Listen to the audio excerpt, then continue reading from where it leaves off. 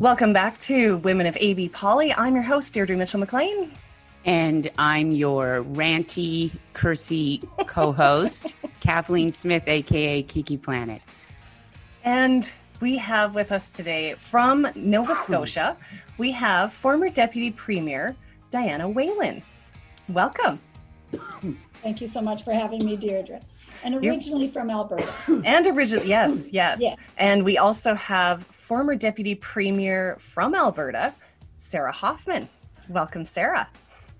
I'm so excited this morning. I'm thrilled to be here. It's really just nice the best.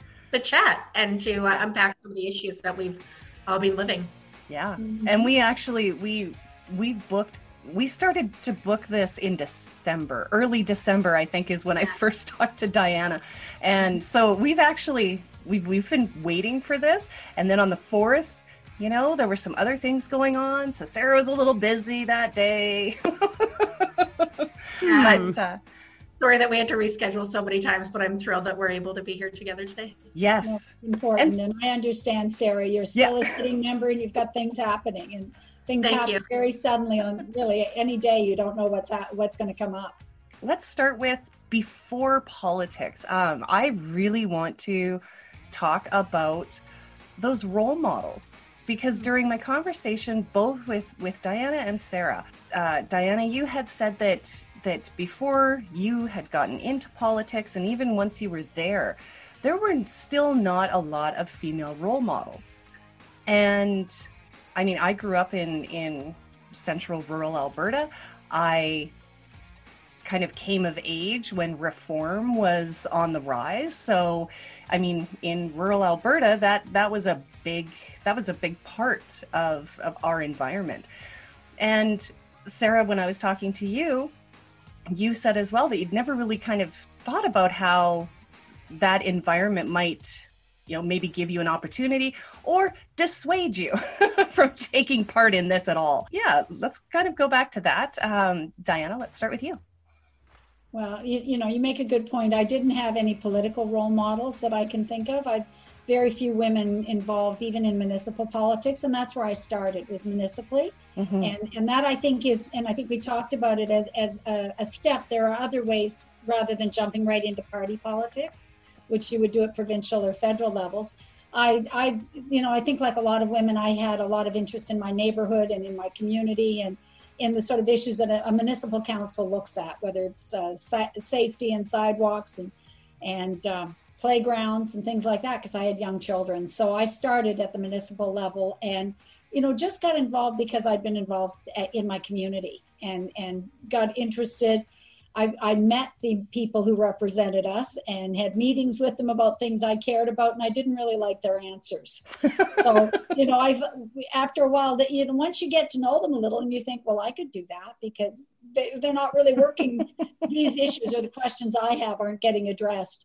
Right. So I guess I got a little emboldened and decided I would like to run, and friends and others encouraged me when I sort of dipped my toe in the water. But, in terms of an actual political mentor, no. I will say, though, when I read your agenda, and it has mentorship in it a couple of times. And I have to say, my mother, who's from Calgary, she's a maritimer, but she's been in Calgary 60 years. She was the first stockbroker in Calgary, the first woman to be a stockbroker. So she was treading new ground always in a really masculine world. And I think I look to her as a role model, just about women challenging roles that aren't, usually where you found women. And she jumped in with 2 feet and did that and had a 25-year career that was very successful. So that, I think, was a really good experience for me to see. Oh, absolutely. And Sarah? Yeah, I grew up in a very small community in northern Alberta, and our member of parliament was pretty famous at the time for saying that people who are gay could probably still have jobs, but he didn't think that they should be in the front of the business. Maybe they could work in the warehouse or those types of things. So, he was who represented us in Ottawa. And yeah, I'd say our family, my parents were both teachers. My dad was a principal. My mom taught kindergarten for most of her career, or grade 3. And they were definitely directly impacted by the decisions that the government was making in their careers at the time where I was in sometime between grade 6 and grade 12 was like when all the rollbacks started happening to education, the cuts to teachers' salaries. And when I was thinking about what my career path was going to be. And my dad very vocally was like, do not become a teacher. He loved the kids. He loved the parents. He didn't like the politics. He didn't love the way the profession was being treated. And he wanted better for his daughter. So I took sort of the scenic route, but eventually I got my B.Ed and my M.Ed because I really cared about education. And then, I had a few mentors in Edmonton. I was, when I was doing my master's, one of the retired professors from our department was Raj Panu, and he was the former leader of the NDP here in Alberta. And he just really pushed me. He's like, we need more women and we need more young people. At that time I was young. You're still young compared to me. Yeah. So. I turned 40 this year and I feel it every day. So, and there's just so many other young people coming into politics. Even 40, 20 years ago would have been a baby in politics. Yes.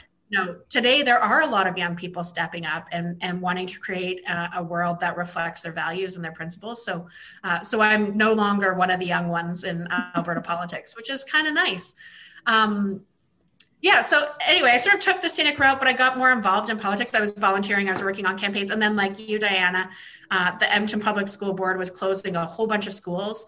I looked at my trustee's voting record. He'd voted to close every single school, including the ones in our own riding that he was responsible to represent when they were up for consideration. And they were going to review another, I think it was 40 or 60 schools at the same moving forward. And I just thought, I want to be able to live in a neighborhood that's got a community school, and I should be able to do that in a mature neighborhood. I shouldn't have to move to the suburbs if I want to be able to have a school in my hood. So I was talking to Rachel, and because she was a friend of mine, and she said, I'll make my husband manage your campaign.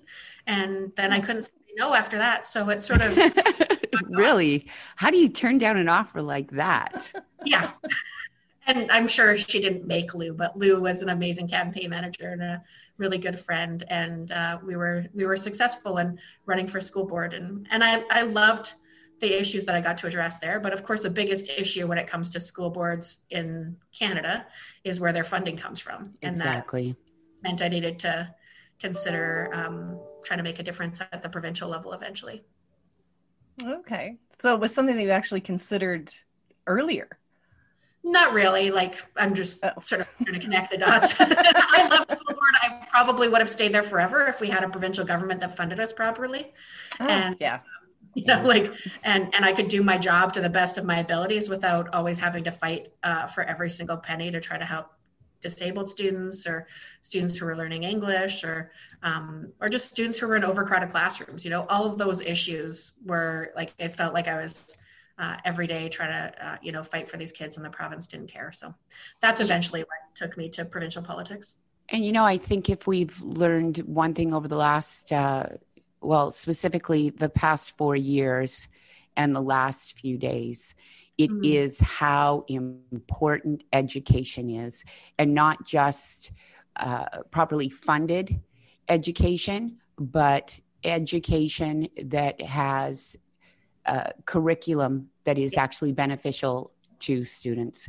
Because unfortunately, the surge of populism that we're seeing across North America, a lot of that really is really rooted in the lack of proper education for most of our populace. It's why people are falling prey to these bizarre conspiracy theories. It's why they don't trust what they read.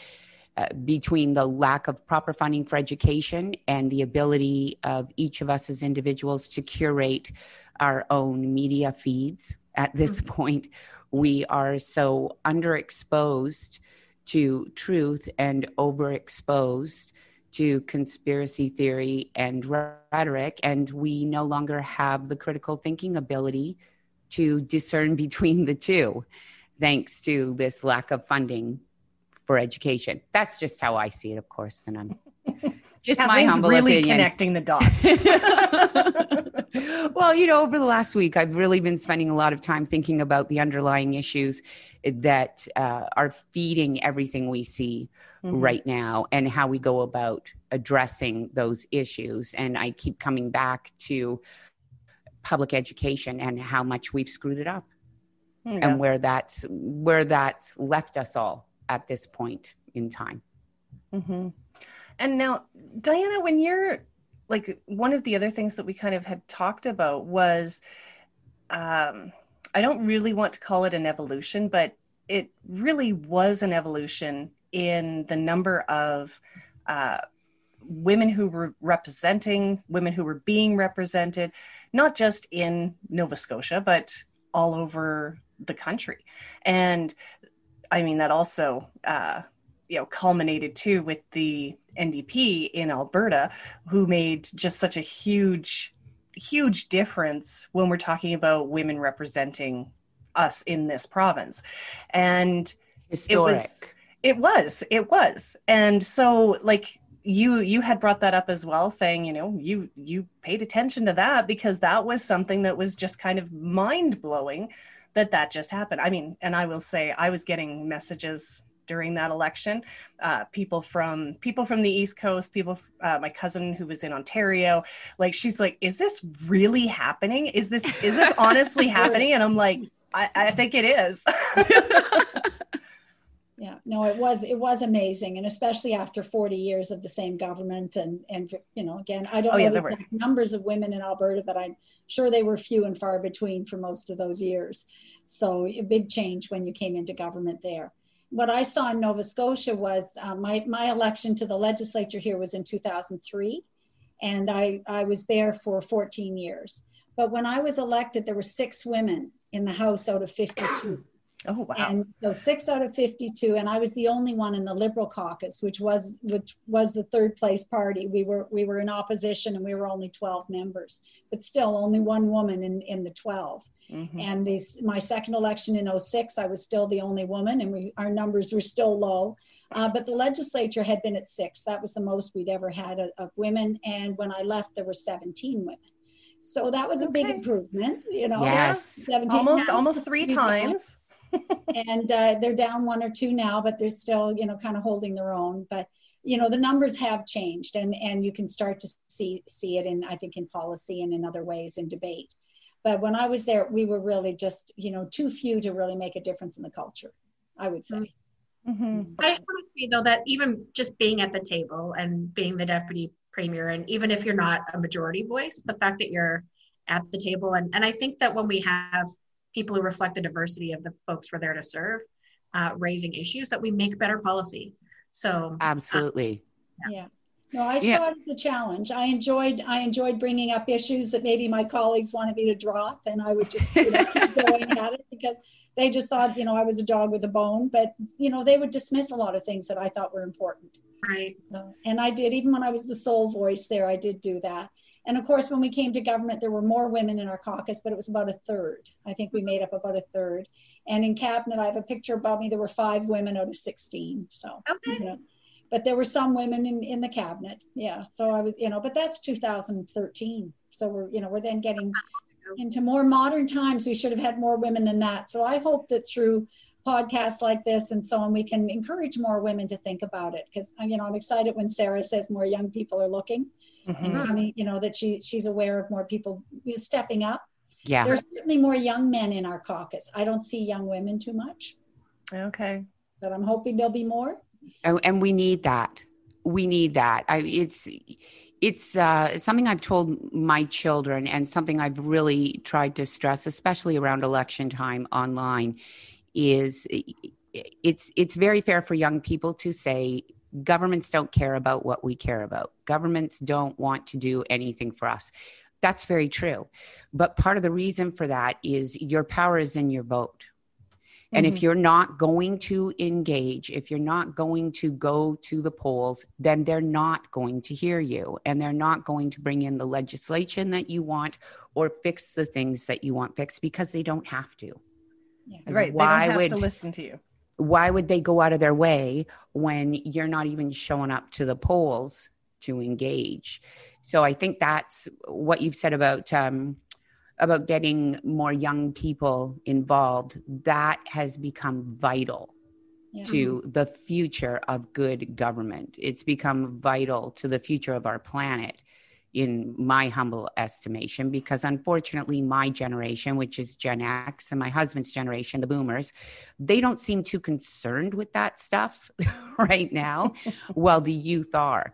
And we've seen the power that youth can have in changing government and changing the way government engages young people. We saw it in the States with Bernie Sanders, and love him or hate him, I'm kind of meh on the guy, but there's absolutely no doubt that he pulled the Democrats to the left.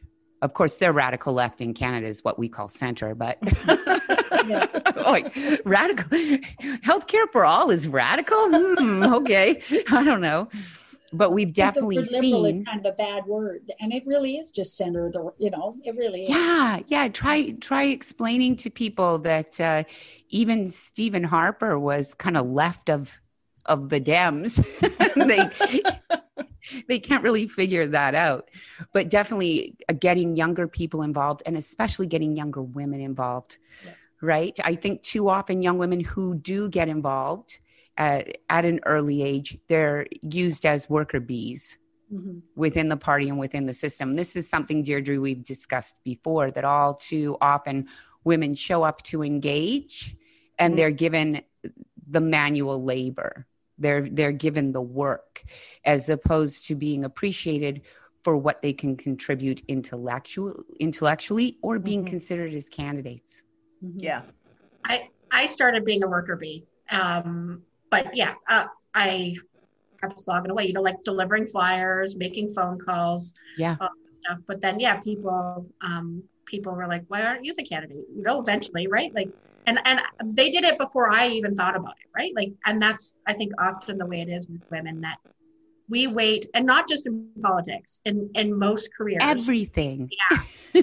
we don't always put our hands up first. And I was thinking about Diana, we do have more young men than we do young women. We do have people who are younger than me, but you're right. There's a lot of our caucus. I could think of a number that ran in their late 20s, early 30s.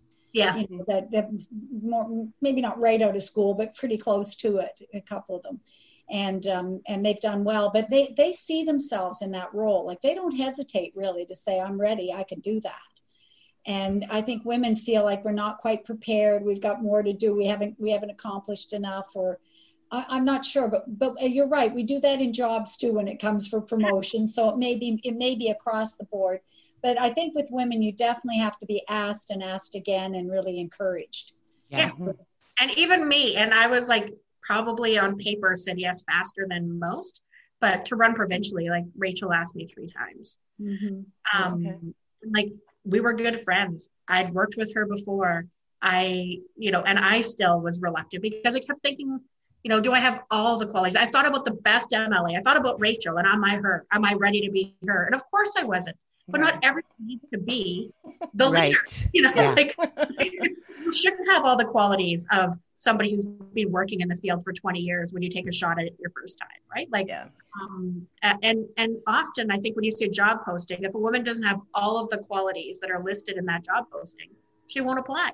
Yeah, we underestimate our own abilities and ourselves while existing in a culture where men tend to do the opposite.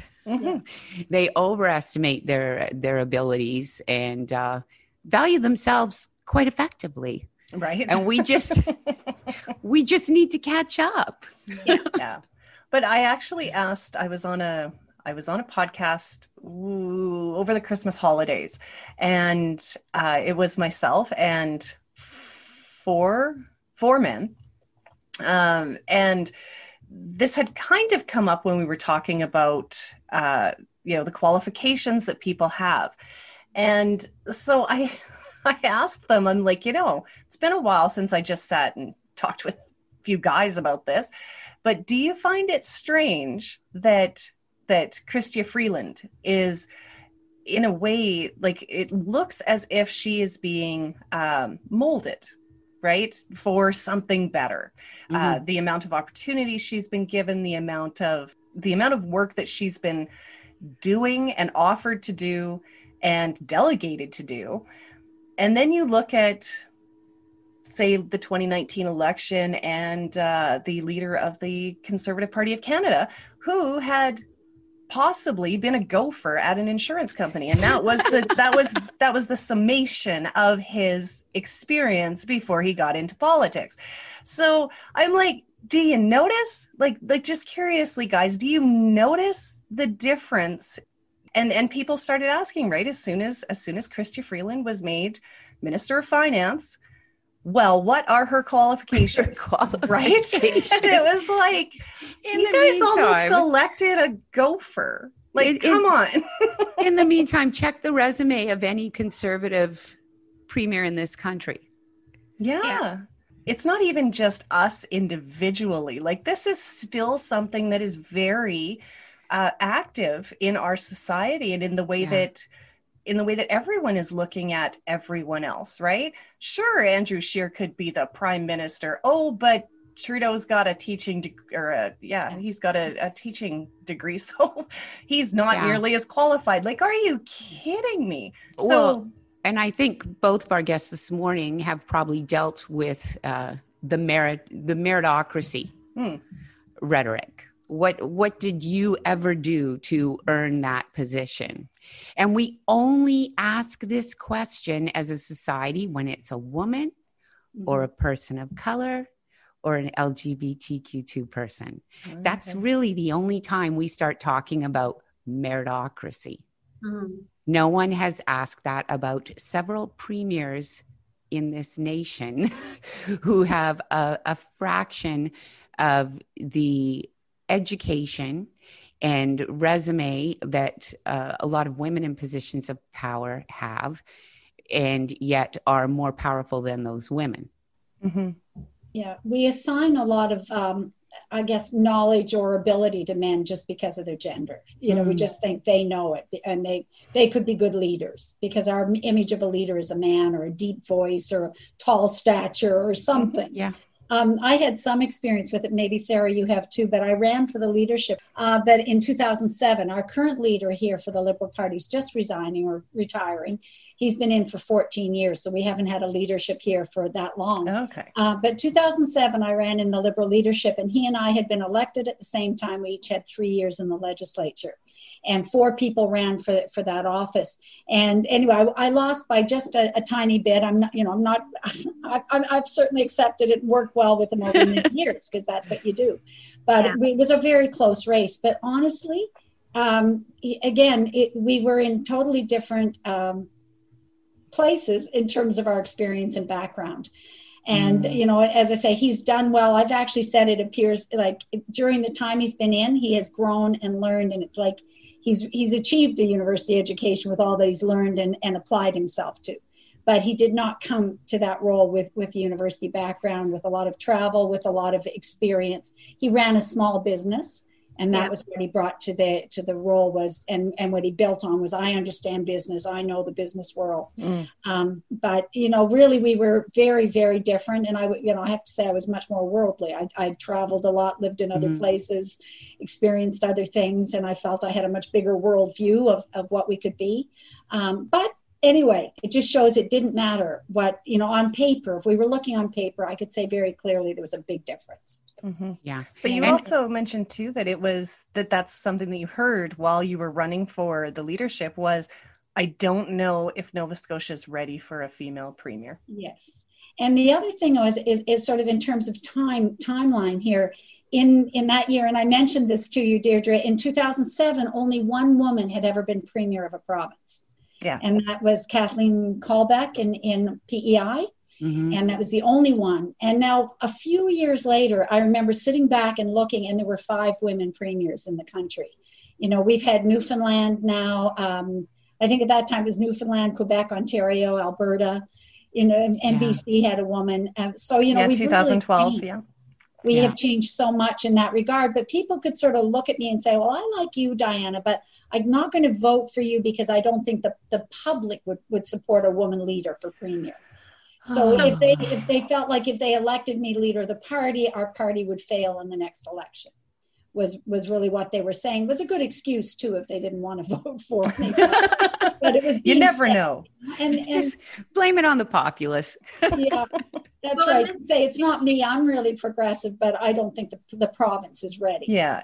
And we still haven't had a woman leader. Yeah, people often say that to disguise their own bias or their own assumptions, and it's not because and it's hard to come to terms with that, right? Like the actual institutionalized sexism that even progressive women sometimes carry for one another. Yeah. And I remember, I don't know if you've binged it's like a 4-part docuseries, so I don't even know if that counts as binging, or maybe even it's 3, but on Netflix about Hillary. Yeah. Yes, I did. I bawled through it. I did not. Oh, yeah. I bawled. I'm like, I wish that they could have done that for her in the campaign, because I like her more having watched that than I did when she was running for. Okay. Yeah. And I just thought, well, isn't that interesting that so many parts of her story that you kind of remember now, but like they just didn't do a great job telling them during the campaign. But one part I loved in this docuseries is when I think it was one of her comms directors or somebody who was on the road doing comms with her anyway, would regularly get feedback that they didn't like her hair, or they didn't like her clothes, or they didn't like something about her style. And her question was always, can you tell me a female politician you think who's getting it right? From anywhere in the world. Tell me a woman that you think is doing a good job, who has a good style, who has good hair, whatever it is, and then we can try to model her at least somewhat after who you think is good as a woman. And most people couldn't think of a woman that they thought was good. So it's really interesting how we carry so much of that with us, I think. Yeah. Mm-hmm. Yeah. I mean, you look at someone like old Boris Johnson over there in the UK, someone who actually should be worrying about how he presents himself. And it's the least of the things that he gets beat up for, right? Yeah. The guy looks like he just got out of bed every single time you see him. Every day. Trump, with his 1980s oversized suits, his ties that hang down to his knees, that hair, the spray-on tan, and it's instead of being something that made everyone think, maybe this guy hasn't got it together enough to be the leader of the free world, it became a trademark. Yeah. You know, for women, it becomes something to beat us up over. For men, it becomes their trademark look, and somehow it's endearing to those who love them. I don't. But women are criticized so much more on this sort of just those exterior things, aren't they? Our look, our style, our hair, our weight, who knows what, you know? It's true. And they're very attacking on it. Especially with social media, there can be a lot of nasty things said. And so we need a thicker skin as well. And I think Hillary's, race against Donald Trump is a perfect example of somebody who was clearly so much better prepared, so much better, experienced for that role to be the president of the United States. Yeah. And it's astounding that she lost to Trump. But her beeping emails. I'm trying not to be too cursy. Well, beep is good. I see the sort of race I was in as just a little microcosm, or reflective of what was happening everywhere. And I really felt at that time very important that I was in the race. I think we need women in these races. The leadership race that's going on right now for our Liberal Party has no women candidates. 3 men, and no women stepped up. And we have more women in the legislature, as I said, so there were more potential candidates, but they haven't come forward. So that was the other thing that you made me think about, Diana. We were talking about how there were 5 female premiers at this point in time, and today do we have any right now? No. I don't think we do. Yeah. I remember Rachel's last First Minister's meeting, and it was like her surrounded by that picture. Yeah. Yes, and she's also she's not a tall woman. She's not a tall woman. No, she pocket-sized. She pocket-sized. I think the first time that I met her, I was in flats, and I'm average-ish. I'm 5'7", but that's tall for a woman. Rachel. Yeah. And also right beside Rachel, who had heels on. I was like, oh, like I was like, how do I get a little bit smaller so we can both fit in this frame? But yeah, it's like that picture with all of these men behind her, and she's right, she's kind of right smack in the middle, and it's just like, this is representative of our country. Like, there's no way this represents our country. But a lot of that goes back again to those opportunities. Are you putting, are you trying to get someone into the position? And this is, again, where I guess I have to go back to Trudeau at the moment and say, he looks like he is trying to put a woman into a position where she is going to be the next leader. Yeah. And that's just not something that you see that often. So that brings me to a question I wanted to ask both of our guests this morning. I'm all for more women being in positions of leadership, for more women engaging in politics. But we do have a history in this country, and even in this province, it's a recent history, of voting for women and sending them in to do the cleanup once the men have made a real mess of things. And I didn't see that happen just with Rachel Notley in Alberta. I saw it happen with Christy Clark in BC. Whether I like her politics or not, that's what they did to Christy Clark. I think this goes all the way back to Kim Campbell. Yes. Oh, yeah. When that party had messed up everything to the point there was no hope that they were going to win the next election, and they had to have someone doing a bit of cleanup and PR for them. So that's when they finally gave a woman the chance, and then they made her the fall person for everything. Yeah. She was the political sacrificial lamb of her generation. Here in Alberta, we saw it when Redford, and again, didn't do a great job, Allison, but we had some issues, but we saw that same thing happen. It took 44 years for this province to actually vote for a progressive woman to lead it. And when that finally happened, it was because the previous party had made such a mess of things that it was almost like, well, there's no other option, so we're just going to give it to her. We have a real history in this country of, sure, women, we're going to open the door and let you in, but please bring your brooms and dust rags. Clean it up. But they weren't leaving them any prize. As you say, they were handing them a situation that was almost certain to lead to electoral disaster in the next election. Certainly it was a disaster for Kim Campbell. Yes. Oh, yeah. And we all too often hear, I'll never vote for a woman again after that leader. Well, I lived under Kathleen Wynne. I'm never voting for a woman again. I saw what Rachel Notley did. I'm never voting for a woman again, which we don't do with men. No. You never hear anyone say, I am not voting for a man again because Ralph Klein really, really screwed us all over. They don't say that. But the moment it's a woman and they don't like the policies of that government, it's all women. All women make bad leaders. I was doing some phoning last night into Lesser Slave Lake, the riding I grew up in, which happens to be one of the ridings where one of the MLAs decided to take a tropical vacation over the Christmas break when everyone else was told to stay home and stay safe. And nobody brought up Rachel's gender. And I think maybe it was because, I was calling to people who were previously undecided, and many were moving. Some were just polite conservatives who are going to vote for the conservative no matter who they are.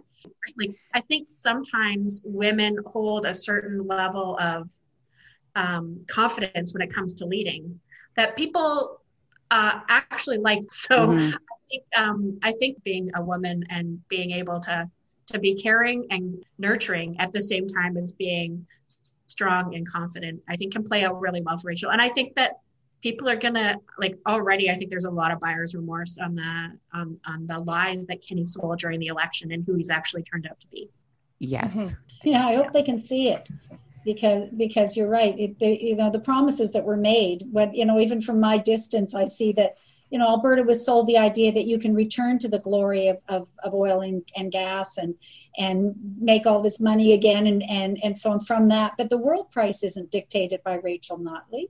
Yeah, it wasn't she didn't attack the industry. She played a very careful role of trying to nurture, but also look at what else can Alberta do? How else can you grow and move to a new economy, right? You can't just, because it isn't Alberta alone, the whole world is shifting. Yes. And oil will play a role, but it's going to play a diminishing role.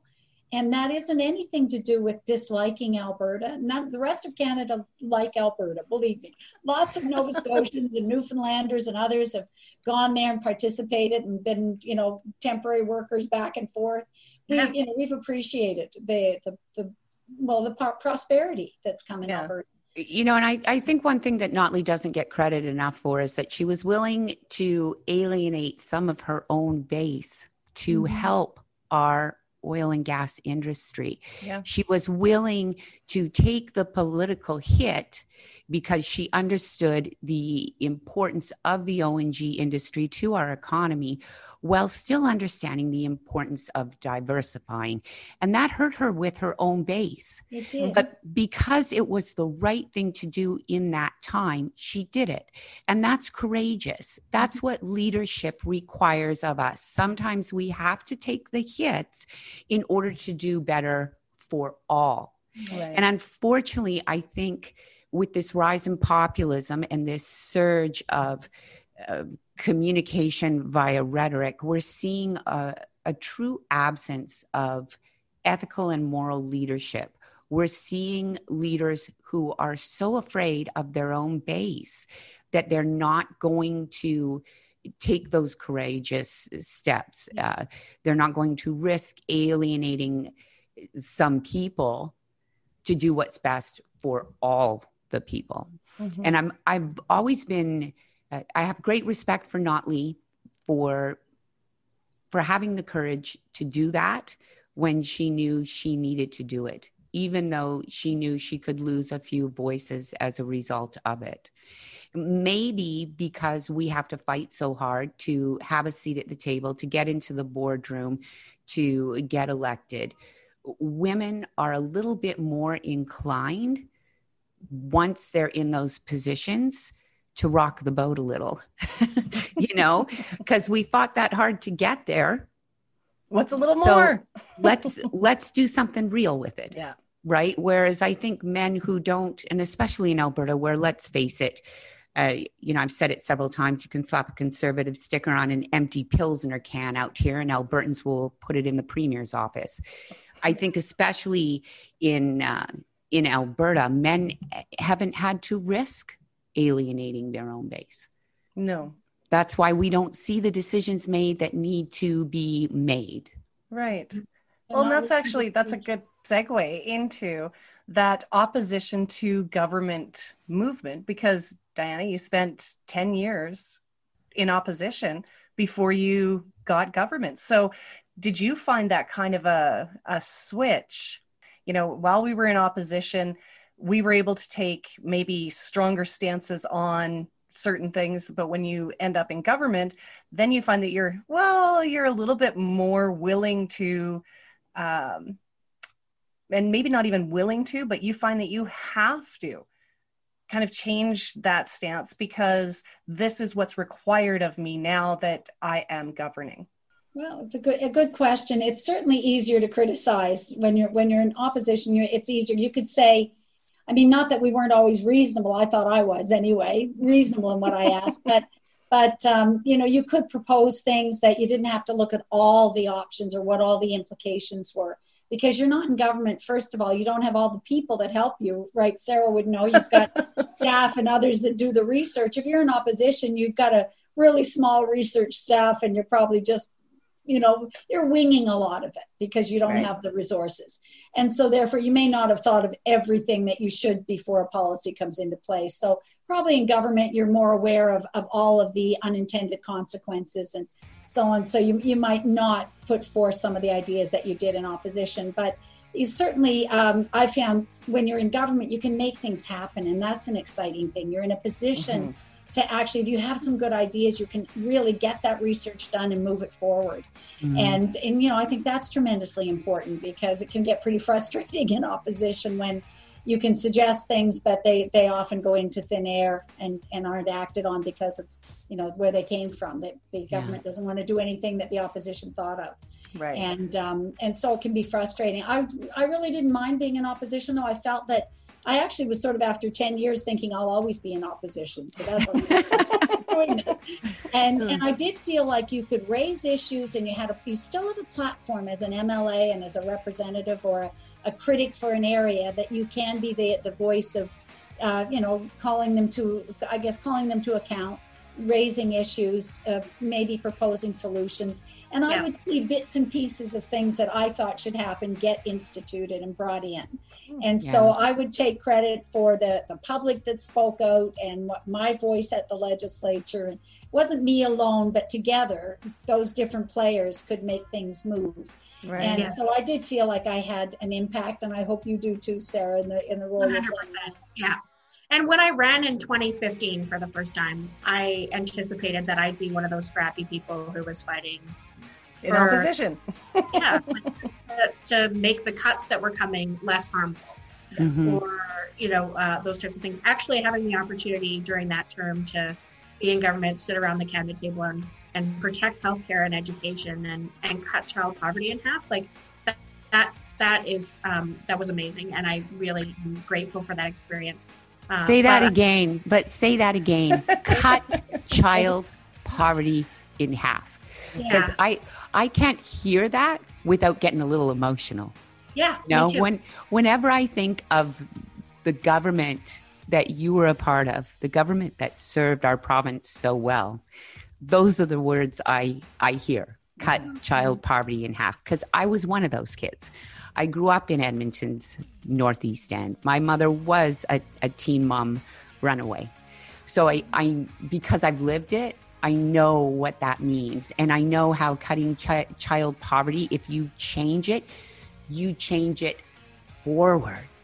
Yeah. I wish more people would get this. It's not about handouts. If we stop this cycle of poverty, we change it forward. Because then this kid succeeds, and their kids are more likely to succeed, and their grandkids are more likely to succeed. We're changing it for generations forward. So the fact that the Alberta NDP government cut child poverty in half has saved generations of children from poverty, not just this generation. I get so excited about it, and I get so emotional about it, and bravo.